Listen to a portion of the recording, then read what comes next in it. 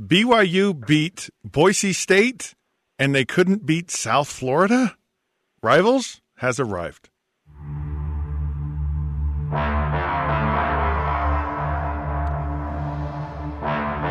Okay, folks, welcome to another episode of Rivals. Scott Mitchell, Jason Buck here. That's right, you heard it.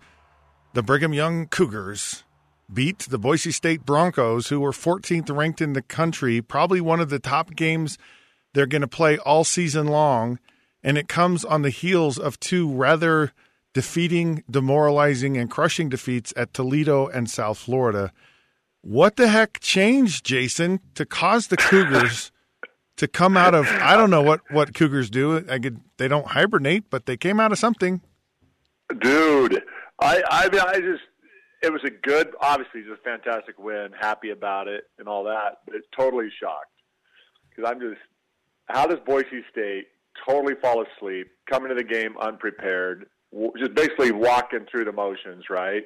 Boise State was flat, and they just came in there thinking they were just going to walk over a bad BYU team. So on one hand, Boise State completely blew it and was the better team. On the other hand, BYU's like Jekyll and Hyde to me, man. I'm not giving me ulcers. They're like, you go out and they play, just average football, and the defense looks terrible, and you're thinking, man, we're not a very good team, and then they turn around and knock off a Boise State. So you don't know what team's going to show up week to week. Let me point something out that seemed pretty obvious in the game. If you're watching and paying attention just ever so closely, it appeared that Kalani was much more involved in the defense, and Jeff Grimes, who's normally up in the press box, was down on the field. Those were two things that have changed. What does that mean? Well, I think it's obviously good. If I'm head coach and my D coordinator is not performing, I'm going to be more hands-on also. So that was a good move, and the defense was better. I think part of it was emotion, being embarrassed in South Florida. They're coming home in front of their home crowd, and there's that, that rally game, just like USC was rallying against Utah after a loss in Provo. USC came back at home and played much better. There's better emotion on that. BYU had that. I think Kalani on the sideline and more hands-on defense showed a marked improvement.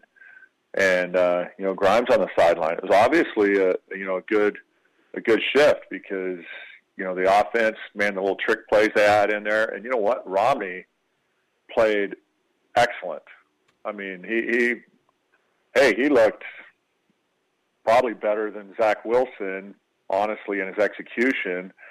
The kid was really impressive. So that I actually agree with that. I think Baylor Romney was really good. And why was he better? Because it appeared that Aaron Roderick was actually calling the plays. So it may have been a very different offense this week and may have been more conducive to a quarterback having success. Because I'm not going to lie to you, and I was never a fan of offensive linemen becoming offensive coordinators. They do not understand. They understand line play, and that's good, but there's a whole lot more that goes into it. You got to understand the quarterback mindset, how to develop them, how to get them in rhythm. I mean, there's so much that goes into it. I think they definitely call a different game than a quarterback does, right? Ditka was a tight end. Joe Gibbs was a tight end O-lineman. I mean, you got Andy Reid was an O-lineman, of course.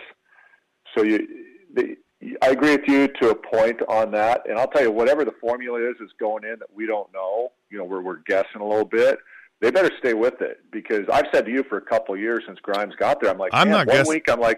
He's got a great offensive game plan, and then the next game, I'm like, wait, he just went back to it was terrible. It was like a completely different game plan, than what the week before. I mean, where's the consistency, and why does it look like it's a totally different person calling the plays this week than it was last week? Right? So usually that happens when people don't have a lot of confidence in what they're doing. And they think they try, and so they try to be too smart. I'm just telling you. I'm telling you, it's about players and it's about execution and it's about it's about the confidence you have about the play that you're actually asked to perform, and you can have an intellectual understanding of it and it doesn't work. So I think there was a major shift, and I think the major shift in this game was that these coordinators have basically been reassigned. Now, how long that lasts, I don't know.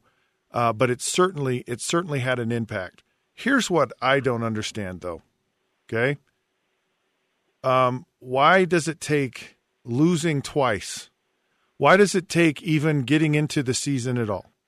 Like, can't you tell a guy is or isn't doing it when you're in fall camp before you hire them in the spring? Don't you have a sense of people and what's happening? And I'll just tell you, I had an experience. Through all of last year. Look, you've been with coaches that are terrible. And I'm not saying these guys are terrible. You've been with coaches that just don't get it. And you've also been with coaches that really get it. And I'm not, I don't know if these coaches get it or they don't. I don't. I'm just trying to understand why it's taken this long to figure out to make a change. Because I think it's as much a change in attitude as it is in anything. So, like, let's just take last year. I agree. Kalani fires Ty Detmer and his whole staff, and the whole thing is the players responded to that because they're like, "Holy crap! He's firing the most prominent name in BYU football history." Sorry, Jason, you're 1A. That's just because people don't understand the line of scrimmage and how important we are. Right. That's why it's 1A. Okay, it's not one. They get all the fake news. Quarterbacks get all the fake news. And it made a temporary shift. Right now, I think the shift isn't the coordinators. I think it's something else. What do you think? I agree. All right. Well, I agree. Because I look at it. What is something else? I see crisis management. Actually, you know what? We're going to take a break. Okay. And we'll come back to this. I want you to answer this when you come back because I have an answer, and when I'm done, you're going to go, yeah, you're right again, Scott.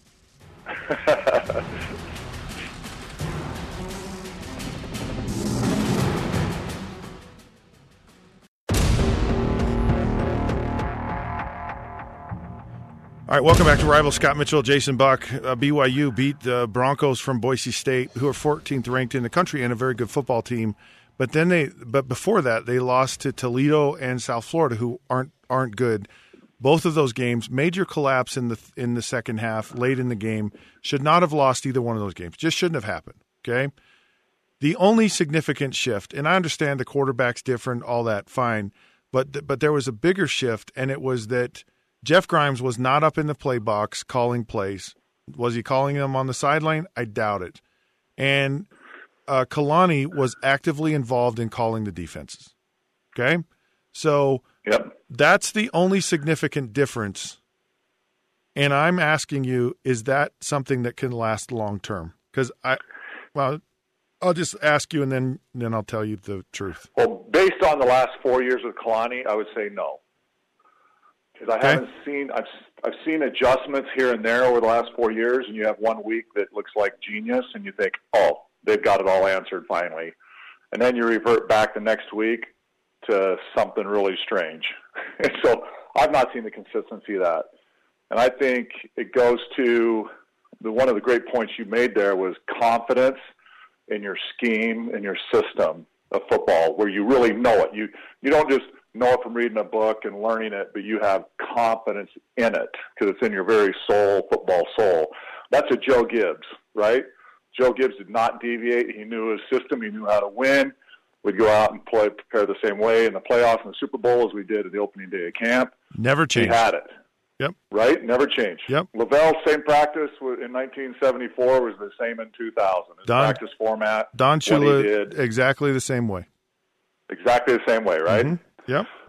So I just don't have faith in them and their consistency based on what I've seen the last 4 years. I see these really nice adjustments 1 week, and they come out and just look great. And then the next week's like, it's like going back from Wisconsin to Utah State, and I see a totally different game plan against Utah State after the Wisconsin win, and you just get crushed by Utah State. And I'm like, that was a totally different team and different scheme. So Jason, you are hitting around what it is. You make a really good point. And I'm not even going to say you're wrong. But I'm going to say you're partially right. And I'm even going to simplify it for you more than what you're saying right now. Are you sitting down? You ready for this? Yes, because we're probably agreeing, but just using different words. Right. Go ahead. Yeah. You're going to steal my idea and then make it sound like it's yours. Totally, I'm not. I promise you. Okay. Kalani Sitake needs to stop being LaVell Edwards, and he needs to be Kalani Sitake. And he's not. Kalani is not a nice guy. He's not Uncle LaVell. He's not Uncle Kalani. He needs to be that hard-nosed, tough defensive coach and quit being LaVell. And I believe, and this is my opinion, I believe that Kalani feels a tremendous amount of pressure aside from being a football coach. It's about the added mantle of responsibility that they emphasize as the coach at BYU. And LaVell was LaVell's personality, okay? And just so you know, LaVell on the outside had this appearance of just being a really nice, your dad, but he was a fierce competitor, and he hated to lose worse than anyone. And what he did is his persona was, that's who I am. And I'm better at managing really good people that are probably better skilled than I am, than getting involved in things. And that was who LaVell was, and he knew who he was. Kalani is a guy, he needs to be that defensive coordinator, tough-minded guy. Whether you like Bronco Mendenhall or whatever, Bronco Mendenhall was not LaVell Edwards. Bronco Mendenhall was Bronco Mendenhall. And you know what? A lot of people didn't like Bronco. But Bronco was Bronco, and he was a disciplinarian. Though. I'll compliment him on that. He did certain things well, even if I didn't like that style. He did his style well. He was true to who he was. He was true to who he was. Absolutely. Yes. And so, I think this is a learning curve for Kalani. It's like Kalani. Holy cow! He's got 4 years. If you're going to go down, I know, but it's his first go around, and he's been at BYU, and it's a little bit more challenging. It is. It is more challenging there. It is. So and I got to add to what you're going to say, but go ahead. I guarantee you, he wakes up and he goes, if I'm going down with the ship, I got to be me. I really think that's kind of what's happening. And he goes, I just got to be me. And I can't be a nice guy. And you don't have to be a jerk, but you have to be an expectation. Don Shula, I knew exactly what was expected of me every single day. It never changed week after week after week. No. And there were a lot of times that I was pushed more than I really wanted to be pushed. And I was told things. Gibbs were very similar that way, right? Yes. And I was told things that I really didn't want to hear sometimes. And there has to be the coach, there has to be the leader that says, this is how it is. And this will never change with me. And you'll understand where you are in our program every single day, coaches and players. And if you're not doing it, I'm going to let you hear about it. And that's who Kalani needs to be. And he needs to stop being Bishop Edwards, Uncle, Dad, all of that stuff. He just needs to be a football coach. And all of those things will play in, and they'll just naturally happen through the course of building relationships. You can honor LaVell Edwards always, like all LaVell's guys want to do, because we love him and revere him so much. But you still can continue in that vein of a system, but make it your own. So it needs to be Kalani's, right? Yes. Even while he's honoring LaVell and trying to build that LaVell-type culture and system, but make it Kalani's vein, if you will, as part of that, and own it and go forward and be more of a disciplinarian, right? And have that belief in his system and own it. But because they're kind of like Jekyll and Hyde right now over the last 4 years, right? And just up and down and great this week and not that week, and where they're going with the system and how they treat. Are they disciplining the kids? Are there fights in the locker rooms? Are there issues? Lack of discipline. I mean, it's kind of been all over the map. So I agree with you. He's got to find his system. You're going to go. You're going to never deviate. You're going to go down if you're not who you are, and so you might as well be who you are, and you might as well just swing for the fences and let the chips fall where they may. Because if you're going to be something else, you're going to go down. I'm just telling you, you're going to fail if you're something other than who you are. I agree. There's been a handful of the greatest coaches of all time. You'll see some of their advice out there, and it's this advice just that you and I are giving right now, and that is, you take over as a head coach, you do it your way. And you get fired doing it your way. Don't come in and do it everybody else's way. Yep. Right? Yep. You own it. You go down doing it your way, because I'll tell you that it'd suck to get fired and look back and go, man, I knew I should have done it my way. Right? Right. Go down doing it your way, to heck with everybody else. And in the end, you're almost always right?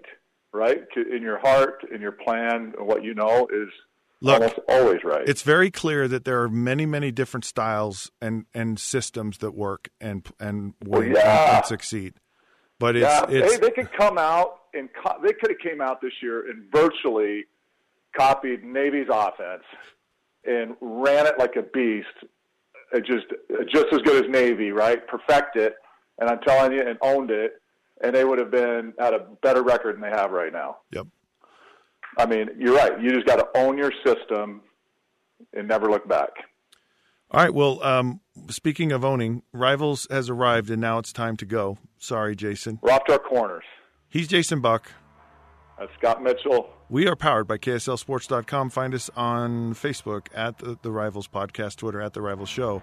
And, of course, the next time we're here is the next time we'll see you. Until then, do not act like Jason in public. Words of wisdom from Scott.